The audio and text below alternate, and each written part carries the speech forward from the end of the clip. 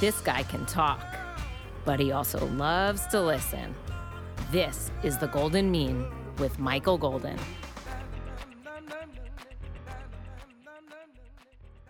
John Kass, the Page 2 columnist, I think since 1997, but for the Chicago Tribune, is with me in the Wrigley Building. Someone who's writing, especially the way he writes, is something that I really admire, and I really appreciate him taking the time to talk to me today. Thank you for doing this. Thanks for asking me, Michael. Yeah, it's fun to have you here. We've been on shows the last couple of months arguing about politics, and we were talking last night in the break about how even when we disagree, we find places where we agree, and none of it's personal, and it doesn't seem like that should be that complicated. You know, it's not, but it is complicated when you replace human beings with and names with cartoon heads and fake names. And then it gets, then people get vicious. And Twitter, I think, social media, we just did that show. We've done it twice now, the Bruce Dumont's show. Beyond the Beltway. Beyond the Beltway. Yeah. Socialists, conservatives, center-left Democrats as yourself. Thank you for that. And everyone got along and had a good time talking. And that was a pretty diverse panel. Well, but all the way across. And you know what? He, to his credit, that's a good. Bruce does that intentionally. Yeah. And I wish that more folks would do it. And I don't think I've ever been on that show where there's been personal animus afterwards. And I think that is how it is on a lot of broadcast panels. I think people, especially like you say on social media, they're just pounding. But before we talk about writing in the media, and we'll get to that and a little bit of politics and corruption in Chicago, Illinois, your specialty. But when I get somebody who's a renowned writer, and you're a humble guy, but you are certainly in this city. I like to talk about writing a little bit and background and what got you here, right? I think that writers are brave, especially opinion writers, because you're putting something out into the world. If you do it a lot, it's going to have a harder and harder edge. And it's still, you can't take it back once you say it. So, but take me back to the beginning. You grew up in Oak Lawn, Richards High School. You're a Chicago native, and born in the city. 52nd in Peoria. My uncles had a snack shop, a restaurant down the street, 55th and Halsted. It was called Lemex, and that was a epicenter of politics in the area. The 14th Ward at the time. You grew up with this stuff. I grew up with this stuff. My Uncle John, who used to make great rice pudding, whenever he'd come over to our house, we'd have to stand in the street to stop his car because he couldn't see while he was driving. It was like some big Oldsmobile. It was like, Uncle John, wait, Uncle John, we're here. And he'd make gallons of it. Anyway, when he had the old restaurant, Lemex, they used to have a card game. And the card game was on late Saturday night, early Sunday morning. The 14th Ward, then before Burke, was run by a guy named Judge McDermott, whose brother was the Monsignor McDermott dealing with all the winos, or I can't call them that now, homeless on the west side. This is in the early 60s. Early right? 60s, late 50s. And before that, before I was born, there was an alderman. They had the alderman ready to go. His name was Clarence Wagner. He was going to be the next mayor of Chicago. He was the finance committee chairman. So Uncle John had the card game, and Judge McDermott comes back around 6 o'clock in the morning, 7, and Uncle John says, "Hey, what happened? You forget something? You lost all your money." And Judge McDermott says, "Oh, I didn't. I got some issues. I got some business with the bank." Now, my Uncle John, who had been a refugee from Bulgaria in the early part of the last century, like 1915 or so, he looked at me and he said, "When you hear something like that, John, keep your mouth shut," because it was Sunday. Mm-hmm. So who has business with the bank on Sunday? Right. And they opened the bank, and Clarence Wagner was a depositor. He had a safety deposit box. But he had died the night before. Tragically, his head got cut off in a traffic accident coming back from International Falls where he was going to come back and become the next mayor of Chicago. And it didn't happen for him. This is a true story. True story. And you were a kid. This was in your ward. This was in the ward. This was before I was born, but Uncle John's telling me the story because he liked politics. And he said, sometimes you just keep your mouth shut when you hear something, like business in the bank on Sunday. The legend has it that they gave the widow $10,000 cash, which I guess was a lot of money in those days, but not nearly what was in that box, apparently. Yeah, so you know what? I was going to, and we'll come back to your personal story in a minute, because I was going to ask you this later on, but since we're Sorry, I hijacked your podcast. We're friends. That's great. That's great, because we're right here, and this is a question I was going to ask you about Chicago political corruption.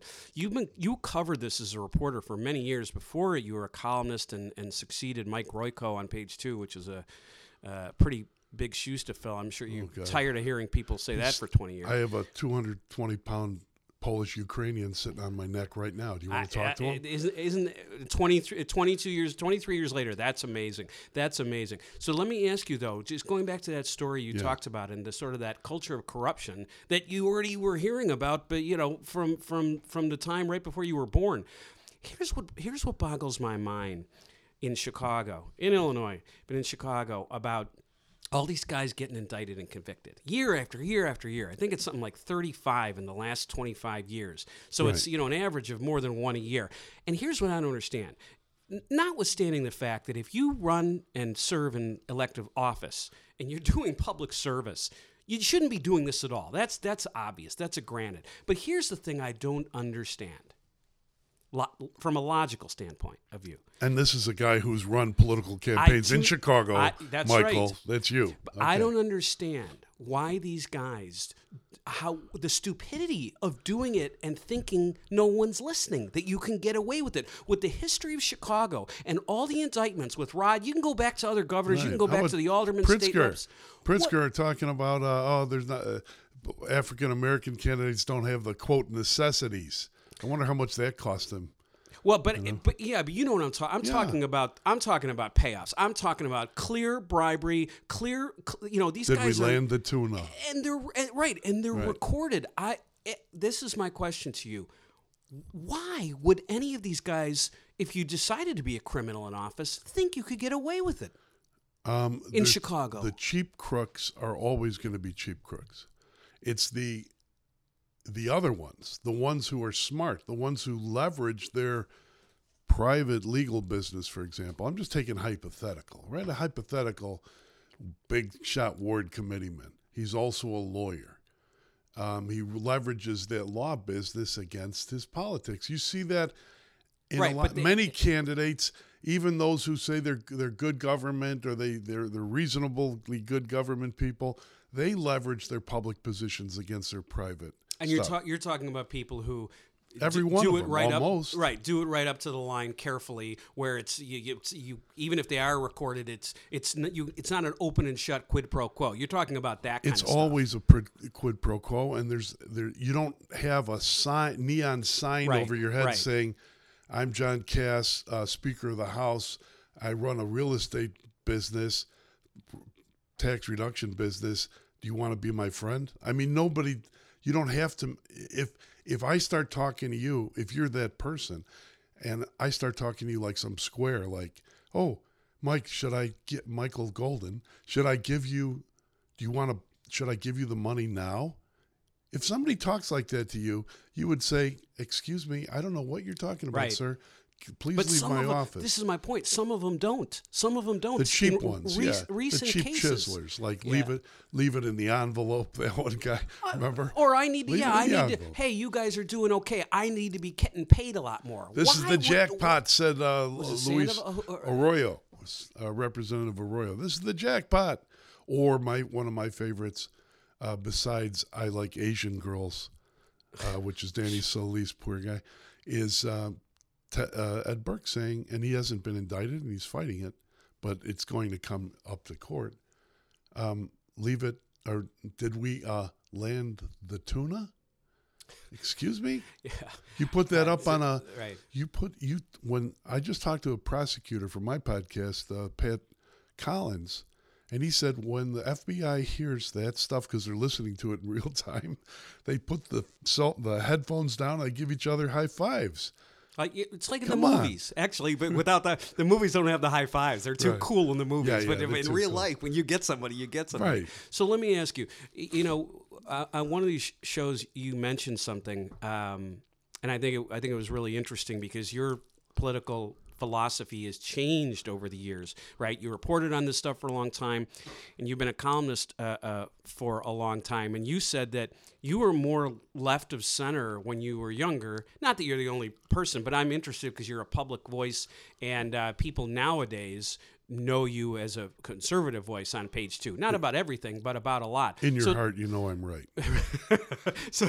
So talk to me about how your ideology formed when you were younger, and then what we were talking about in terms of larger government and why it changed. When I was a kid, it was Jimmy Carter, right? You were a supporter. We were supporters of Jimmy Carter because Nixon was a crook, and yes, he was wise in the ways of the world, and he'll be taught in classrooms. Oh, for sure. Long after Barack Obama is forgotten to his dusty library at $200 million. Easy now. All right, no president bashing unless it's Nixon or Trump. But that's where I was, and I was a kid of the 60s and 70s, and I thought about progressive. I wanted to be like these kids now. I wanted to be part of the group. A movement, something bigger than you. Don't want to stand out. It's really hard. And when I was a little kid, it started.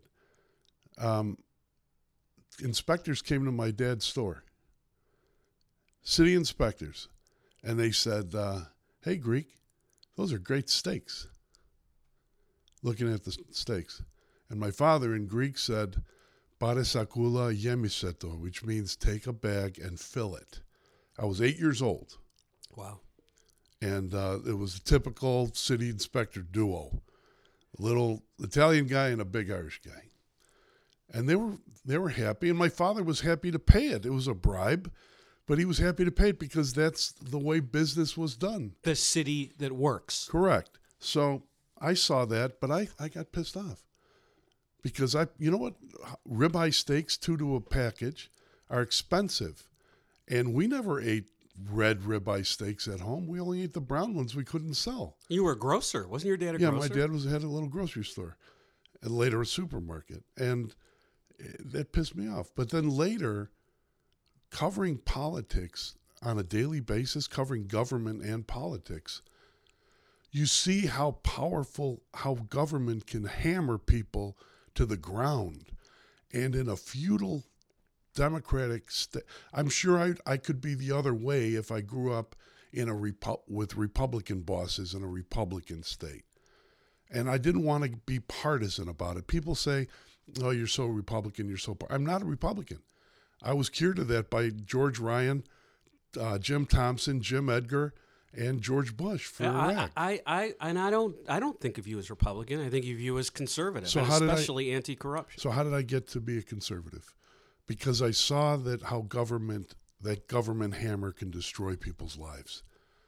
And the only way to deal with it from my perspective, the only way to be rational about it is to want to limit the scope and size of government. Hence, I became a conservative. I would say a Burkean conservative, not Edmund Burke. Not Ed Eddie Burke. Right. Right. By the way, there's a really nerdy joke. But people make it all the time. Right. So then let's incorporate that back into my question about writing. I hope I don't sound too much like a gas bag. I love this stuff. Are you kidding? I love this stuff. I think people, especially people who read you, are curious about that. Well, how did his political philosophy come into being? Some people say, I'm sure. Look, like you tell me what they say. If you're a writer, especially someone I'm not prominent like you. If you're a prominent writer, you get a lot of criticism. Oh, he's reactionary, or he's overly melodramatic, or he's paranoid, right? But that's what the Daily guys used to say when I was warning people that the per capita debt was going out of control and it would kill the state. all the Daily guys and the Edgar guys on the Republican side were saying, he's a paranoid psycho. What are you doing? What are you listening to him for? And now look, people are leaving the state. You were doing arithmetic. Well, I'm not saying I'm a genius, but you could see what was happening. They were spending too much and they weren't bringing it in. It's been the same slope for many, many years. So when you're writing your column, this is really a writer-to-writer question, but I don't care. I want to know. It's my podcast. Okay. How do you come up with stories, and then how do you develop them into columns? Like, for me, it's sort of like a headline in my head, and then the rest of it sort of flows. How do you build your columns? And you do it on deadline. That's hard to be an opinion for a week on deadline. Talk about old school, huh? The process for sure. You know, you've heard of the Walendas, haven't you? Every bit of flying Walendas, of course. That's what being a writer is all about. And being a newspaper writer, a columnist in Chicago, following Royko. I didn't want to do this. Following Royko. You didn't? No. I mean, I told them, what, you want to be the center fielder after Mickey Mantle in center field for the Yankees? I mean, that's, you know, it was crushing. But I had 2 kids. Married. I had 2 little boys, and it offered me a little bit more money. Not a lot. It's amazing you say that because, I get it. I just wanted to be.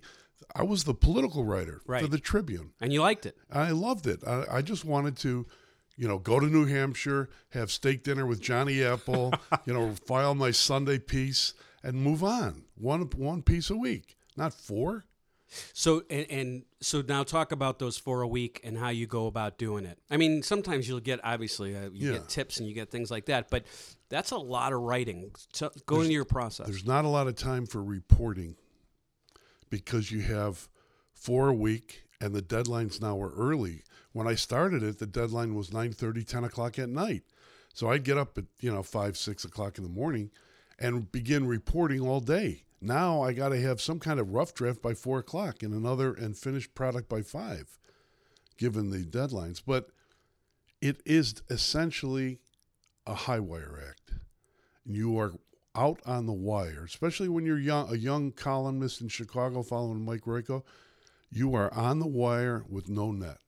It's a high wire act, and you have to know that if you fall, you're dead.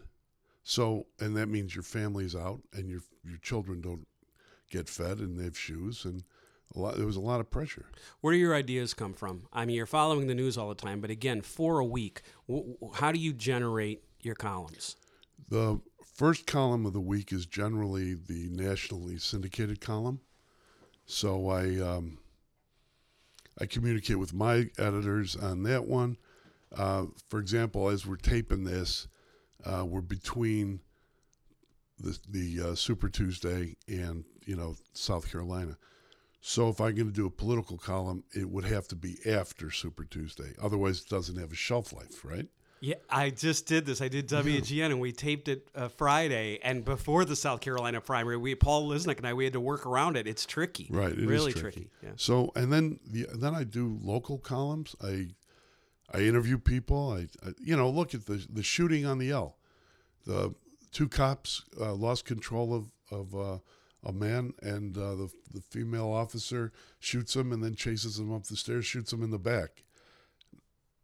They're black. He's white. The victim's white. If it were the other way around, we'd know. We have a ritual. We have a liturgy of how we'd perform on this thing. But this is different. So I start thinking of these ideas. And then I read everything I can, like I read your stuff and I read other people's stuff, and I try to get an idea of where things are going. But generally you think of a central idea, right? Which is the hard thing. So same here. You think politics or something social, something stupid that has some meaning. Like I saw somebody... Movies. That's what I sent you the other night. Yeah. You were a film major for a while at Columbia. I was. I thought of you when I did that on the Ides of March. I was thinking, that I wonder, because really I was going to nice. send it to you. I was wondering if you'd seen that movie. And I tried to do a series about that. But pop culture, that kind of stuff, inspires ideas too for you. It does, but also, and you know, I saw a friend tweet out a picture of a guy at a Mariano's drinking soup from the soup stand. He was drinking it from the ladle. Yeah. And I'm thinking that with coronavirus, I'd want to chop that guy's hands off. But I mean, would that make a column? I don't know. Oh my God, John, you're so rude. You're so mean. I love it when people call me mean. Like if you agree with them, then you're not mean. Then right. You're brilliant. But if you disagree, then you're mean and you're a jerk. Well, but also you have. Look, every columnist has a different style, right? Like, for instance, David Brooks. He's sort of a center-right conservative. A lot of people don't think he... Well, see, that's what you said, squishy. A lot of people think, he doesn't have an edge to these things. He's very reasoned. He's very... So, he's not... He's... You have Why would totally, you read him? Well, actually, I like his writing. It's just a different style. But yours, the reason they probably say that, you are hard-edged. And when you've got people in the crosshairs or you think that they've got something to answer for, your language is tough on them. I am tough on people. And sardonically... I'm tough on politicians. I don't mock.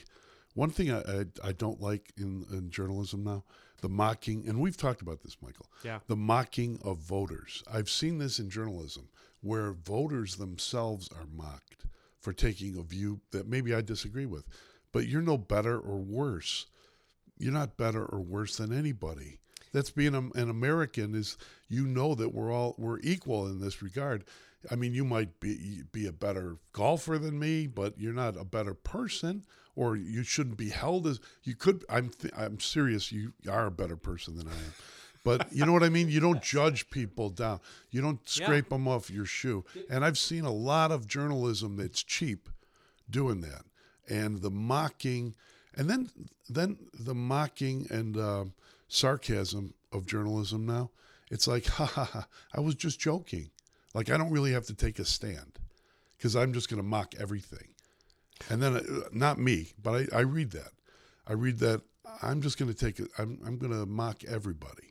And you see that in many newspapers. Yeah, I don't like to do that, and you got to take a stand. Yeah, I think so. I'm careful about that, especially with voters, even who I vehemently disagree with. And last night when we were on that show, actually, I think something I said got misunderstood. So there's a fine line because I said something about the president being a buffoon, and I used the word buffoon, which is a strong word. I don't usually use that. I realized after the show, but I did mean it. And then you or Charles on the sort of conservative end, said to me, that's the reason that he could win again because of looking down on those voters. And I clarified and I said, I'm not looking down on them. I think a lot of Trump voters, if you strap a polygraph to him, they'd say, yes, he's a buffoon, but I wanted him to blow up the system. He does things that are, they are buffoonish. If you're an adult and you've observed human behavior, he does some of them for effect, and some people may like it. But you've never seen. My response to you was that it'll be taken care of when they compete in all 57 states. You said that right. I think that Charles maybe, but that's true. But my point was, there are not 57 states. I know that. I think that people forgive him a lot of that. They acknowledge it, like, oh, he's just screwing around. You know what? I find that the pursuit of virtue in politics is a child's game. It has nothing to do with virtue, and part of the way guys on your side, not Democrats, I'm talking about your profession, your other profession. Yeah. You sell a candidate is to focus on their virtue. But really, isn't that just a baby's way of looking at it? Because what is politics? It's the art of who gets what, when, where, and how much. And selling it, and selling that idea. Right. And people buying what you're selling. But you wrap it up, Michael, not you, but the consultants wrap it up as this is the virtuous position. Therefore, others who are opposed are not virtuous. I find it to be very limited. But I People think want to be tribal. They want to be part of a team. Yeah, no, I think that's a good point, but I think it's not all or nothing. There are sometimes consultants will cut ads that, it's an introduction to someone and who they are first, and then they'll start, hammering issues or that kind of thing. It also depends on the position, right? If you're, in this Kim Foxx race, their opponents are making it a lot about virtue because they're basically trying to contrast and saying, her behavior as state's attorney has not been virtuous. So here's the contrast. So I think it's case by case, but I do get what you're saying. I do understand what you're saying. By the way, one of the hard edges you take in your column with some of these nicknames, Madaganistan. I want you to tell people the origin of Chumbalone, because I think a lot of people don't really. You may have defined this once or twice way back when in your column, but define a Chumbalone for Chicagoans and people who aren't in Chicago who don't know what that means. I found, we're moving, so I'm cleaning out my downstairs office. The one I have a separate room. It's an office, and I've got a lot to clean out. And I found an old hat that a reader had sent me, and I wish I had a picture of it. It's a black baseball cap and it just says "No Chumbalone" and a line through the O of Chumbalone, like zero. Do not enter. And the way that story came about, you remember Family Secrets? Yeah. Family Secrets, for those of you who don't know, it was the huge case involving the Chicago outfit, and the U.S. Attorney's Office broke it down, and the FBI broke it down. And I was part of that from the very beginning because I had a story that a hitman was being brought around the city to various locations, freaking out all the outfit bosses. And I was going to write it. And I got a call from people at the FBI. And they said, if you write this story, the case will blow up. We're not ready. And I had to wrestle with this. What are my responsibilities as a journalist? What are my responsibilities as a citizen? What is the larger, greater good? I mean, all the stuff that you never associate with me, all you people out there. But I just couldn't do it. I couldn't roll a story that would destroy an investigation because I'd seen other reporters do stories like that. I'm not going to say which ones because then you're going to put two and two together. But big federal investigations that break right before the big fish get caught. Isn't it funny how that happens? Like there's no coincidence in the world in Chicago, okay? Coincidences are for suckers. But I didn't want to be doing that. So I waited. And ironically enough, when Jeff Cohen wrote his column or his book, my colleague on Family Secrets, he had it in there that I got the information from the FBI. And I couldn't tell him at the time, no. I talked to the Boy Scouts and I talked to the Bad Scouts. I talked to everybody. All politicians, everything. So what happened was eventually, I did write the story. They indicted the mob bosses. It went to trial, and one of the people on trial was named Frank Calabrese. He was the boss of Chinatown, which is the boss of Bridgeport in that area. And he's not, by the way, he's not Chinese, in Chinatown. I used to say that in the column. People think that the guys who run Chinatown are Chinese, you're naive. And editors would say, what is this? What do you mean? I said, just leave it in there. Don't even ask. Get out on the street and do some reporting. You're from Michigan. You don't know anything. So Chumbalone. So in the case, there was a police officer who was planted by the outfit to be in the evidence section. His name was originally his name was Anthony Pasiafumi. Wait, who was already a cop? He was a copper. He was right. So he was cooperating. Guess he was what? A cop. Guess what? The outfit has cops. Yeah. So does the El Chapo. Right. El Chapo has cops. Okay. Got everybody. They got people. So anyway, here's this cop in the evidence section. He hears that the FBI is looking for a bloody glove from a shooting of like 20 years ago. And he runs and tells his superiors, not in the police department. Yeah, right, his other superiors. And it was like Mother Superior. And he runs and tells them, and then that becomes part of the case. So the FBI is taping him as he's talking to Frank Calabrese in prison. And Frank Calabrese is saying to Anthony Paciafumi, who later became Officer Doyle. Officer Doyle, sorry, that's my diabetes meter. You got to check it. Officer Doyle, now, right? Good name, right? You picked Doyle. Yeah, right. I got that from the movie, yeah. Right? I mean, he looks like Jimmy Two Times right out of, out of Goodfellas. I watched that over the weekend. It's so funny. It's awesome. It's fantastic. Two times. So then so Doyle is talking to, Frank Calabrese in prison. And in prison, Frank Calabrese is like, we should get cattle prods on these witnesses, maybe give them a tune-up, give them a turban. A turban is like when you crack somebody's skull, so they have to wear a turban. Yes, it's like it's gauze. a colloquialism. It's a criminal. It's a colloquialism, kind of like I recuse myself as a colloquialism to Kim Fox. But so then they're like, and you agreed to all this stuff that you kept nodding and saying yes to all this stuff about the cattle prods and the beating of witnesses. Why did you do that? And he said, and Anthony Paciafumi Doyle, police officer, said, well, I didn't want to look like no idiot. I didn't want to look like no chumbalone. That's where I was from, and right? That's where it is. So then ever since then, I've just used the term chumbalone.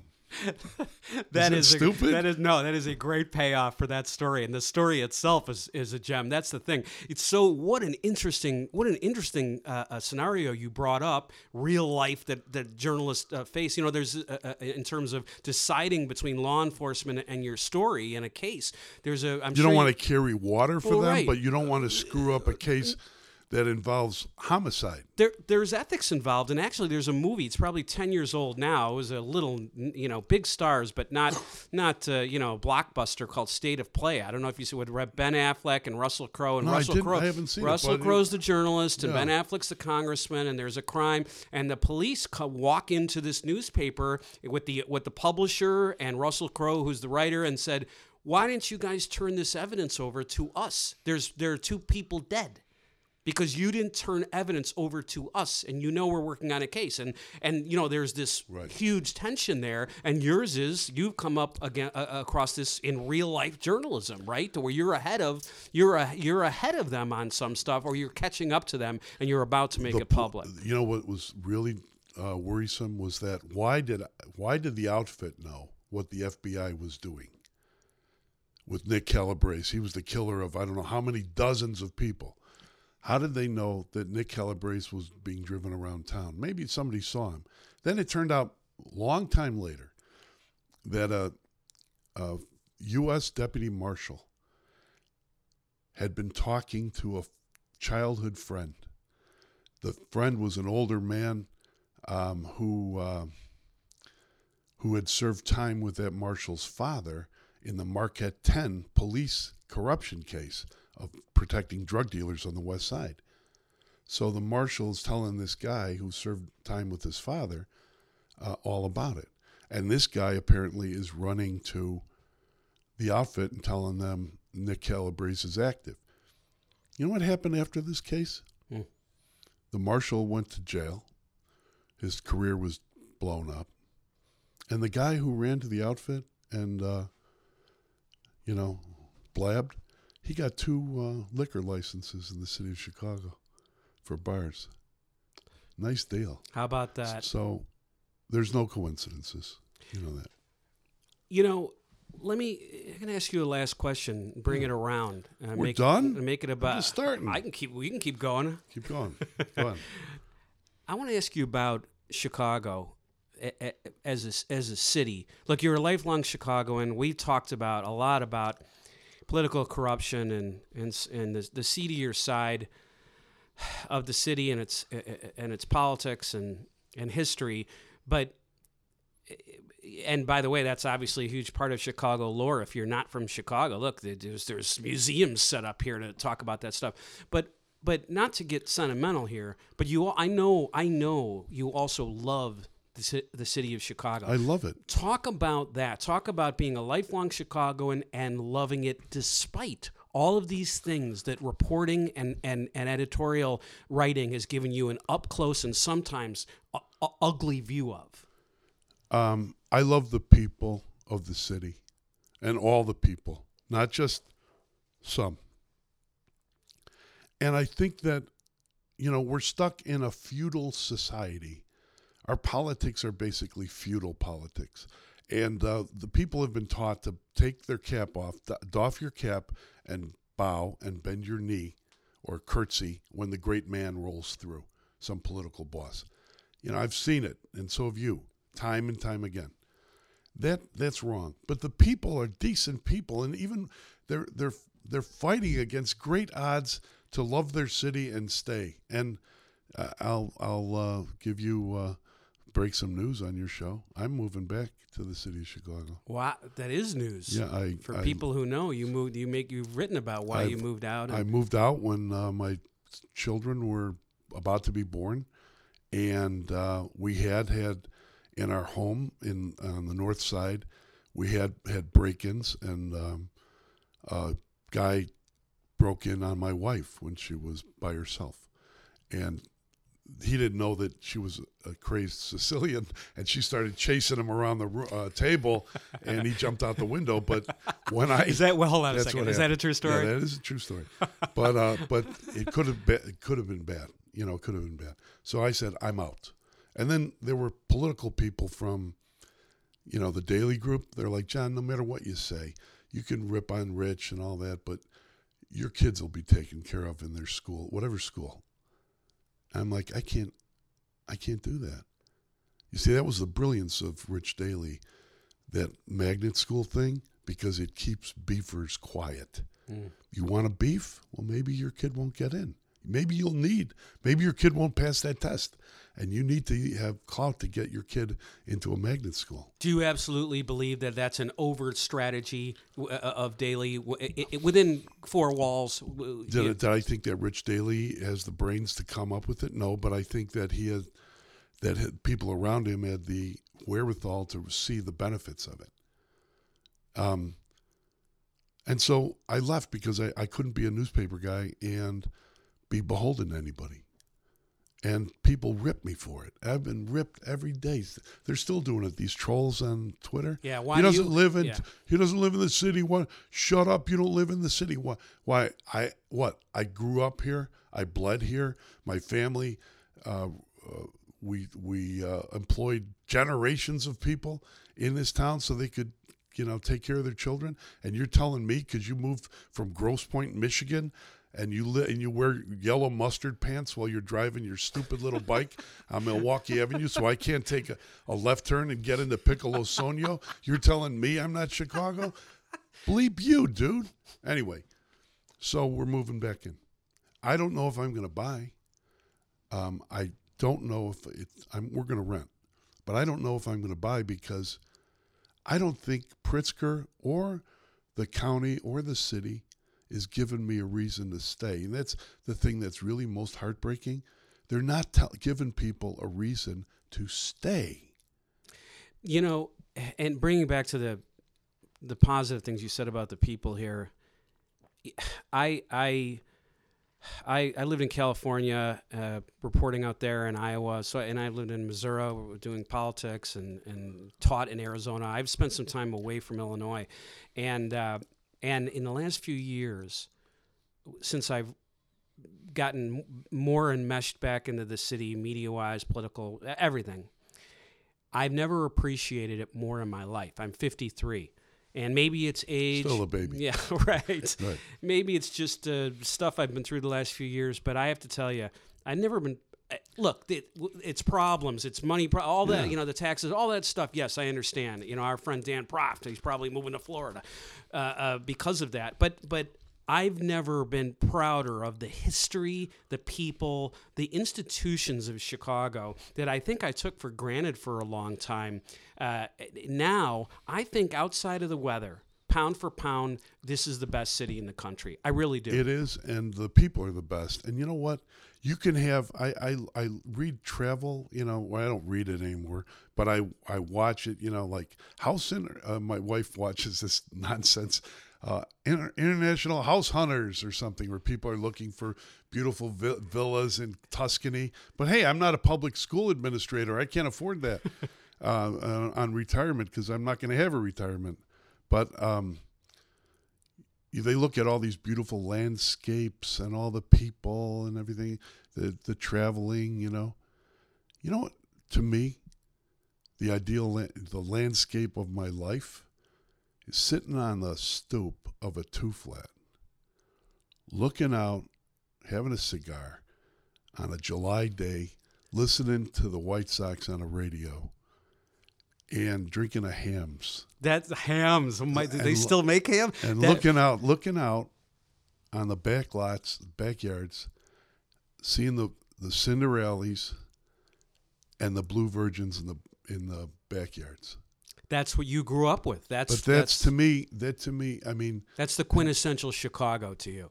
Well, it's definitely not the Gold Coast, because our neighbors didn't buy mansions that they could rip the toilets out of and get $300,000. You always have to. I'll never let that guy go. Never. You always bring it back to the governor. Right. No, but that was your experience growing up. Correct. That's the simple pleasures of your memory, your childhood, what you grew up with. Look, you started out of the gate with that story about your uncle. It's fantastic, and it's not a pleasant story, but the point is, that's the stuff of Chicago, and it's why you still like writing. Really, to pull this full circle, right? There was we talked. I did a piece on when Blagojevich, which I did not like. I did not like Trump letting him go. And I said so and criticized. And people, they're so tribal. They hate me so much, at least those on the far left, that they can't realize that I wrote that piece. They're like, "You're still kissing Trump's ass?" I said, "No, I didn't. I wrote this piece." People, we talked about this. People have trouble conceding a point to the other side, no matter what. I criticized them for it. But in that piece, I wrote about the deconstruction. In order to build Rod Blagojevich, they had to deconstruct Danny Rostenkowski. Wow. And Eric Holder took him down on the stamps, and Billy Daley became the clout in Washington, and Blagojevich got moved into the spot.